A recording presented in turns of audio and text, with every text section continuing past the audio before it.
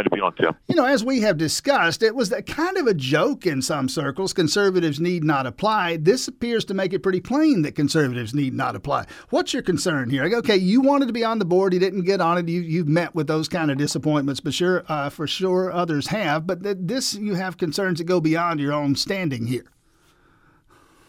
That's true, Tim. And I would say this: I don't normally fly the banner of being a conservative or really being in anything. It's more effective. I'm a 20-year resident of the area. I own a business. I have kids that go to the local schools, and I thought that perspective could be beneficial to this situation involving our police department. And so when I went and applied for this, and I went through the whole process, I did the interviews, did the survey in the beginning, and I go through this process, and then I realized I found out I was not selected for the board, but I started to get materials sent to me from individuals who had done a Freedom of Information Act request, and I realized that in the first round where they showed the number of candidates, my name had been removed from the list. And I thought, well, this is curious, and I reached out to several individuals, and I said, what's going on with this? And they said, no, this was already after a round of voting. And I said, okay, interestingly enough. Then I got another one that showed second round and indicating that was not the first round of voting, that my name had been removed from the list. Later, I got the same series of text messages that you referred to earlier, where it showed collusion back and forth, terms like ghosting the numbers or encouraging other commissioners to, some commissioners to work against other commissioners to encourage specific people to make it onto the board, and naming people on there and say, we really need to get this person on the board. The whole situation is not consistent with the promises of transparency, good government, and fairness that we have been led to believe we were getting with these elected officials. All right, let me play devil's advocate for a moment. Again, talking with Jeff Snowden here. And again, he applied for this police oversight board, as I'll call it, didn't get selected, as we have discussed. And now these texts that are out there all over social media, some of them on our website at WGAUradio.com. What I really see here, and I'll play devil's advocate for a moment, a couple of commissioners who have certain ideological viewpoints elected by people in their districts, presumably who share some of the same political thinking here. Why wouldn't they want like-minded folks on this board and people they think of as unlike-minded folks, if you will, not on the board? But I don't necessarily see this as particularly earth-shattering developments. Yeah, Tim, I would say that's a very charitable look at that, because it's one thing to say, I want someone who shares my plan. I mean, Commissioner Denson and Commissioner Parker have not been unclear on their views concerning public safety in this area. They put forth a plan, I believe it's called the 50-10 plan.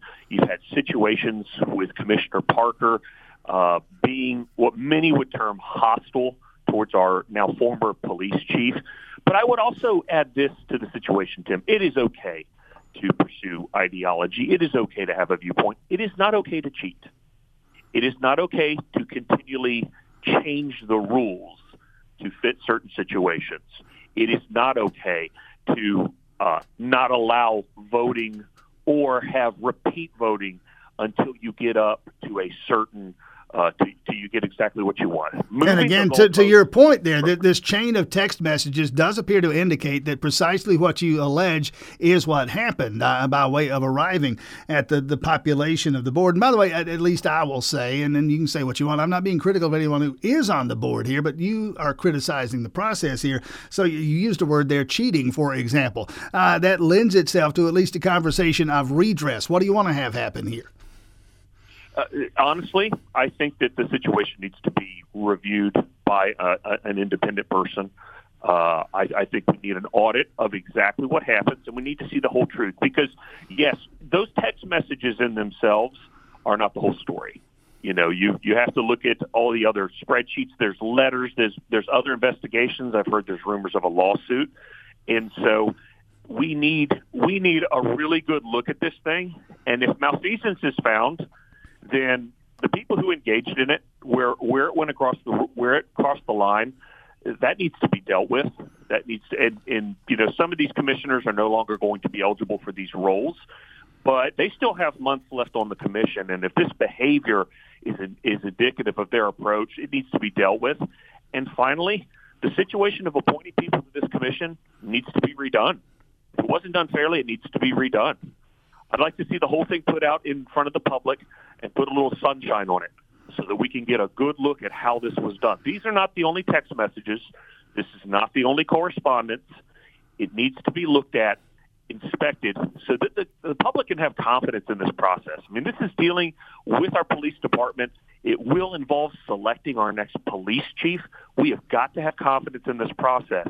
And maybe we don't have a raging fire in this thing yet, but there sure is a lot of smoke. Okay, I don't know, Jeff Snowden, what you know, so I'll ask. My understanding is, you mentioned the search for a new police chief, which is ongoing. My understanding is that we are seeing some of these texts, and again, some of them on our website at WGAUradio.com. We're seeing some of this, shall we say, at the behest of our former police chief. The word I'm getting is that all of this is kind of a parting gift from Cleveland Spruill on his way out the door, tapping some people on the shoulder. Hey, you might want to look here and see what you can find. And what we find is what we're finding in all these text messages. Let's go down the rumor rabbit hole for a minute. Is that what you're hearing as well?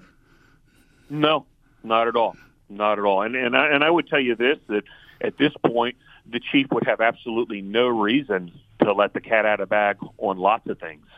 But I would tell you this, the situation where the chief was just openly berated by members of the commission that was exploring whether or not to do this, that's public record. Mm-hmm. You can pop a bag of popcorn and watch it yourself on the internet. So if the chief really wanted to do big things, he could. The text messages that you've got up on the website, those were produced by a Freedom of Information Act request. And that was done by, to the best of my understanding, by a private citizen who is interested in letting the public see what's going on. Now, I would assume that and this is just from my knowledge, the chief has stayed out of it. He's going to go enjoy his retirement, and God love him for it. Again, Jeff Snowden, quickly let you go on this one as we see where this might go. I want to reiterate what you said you'd like to see happen, and you mentioned any number of things, which would, at the end of the chain, would mean revisiting the whole process, possibly reappointing this police oversight board, public safety civilian oversight board. Look, we've had investigations. We've had people look into things for much more minor situations than what I see here. And there is just no reason for leadership to look at this and say, "Hey, we're going to put all the information out there. We're going to let journalists. We're going to let the public look over it. And where there is a malfeasance or even the appearance of an impropriety, the public deserves better. It's not about my side or your side. It's about don't cheat, don't lie, don't steal. That's all it is." All right, Jeff Snowden, best of luck moving forward. Thanks for your time this morning. Thank you, Tim.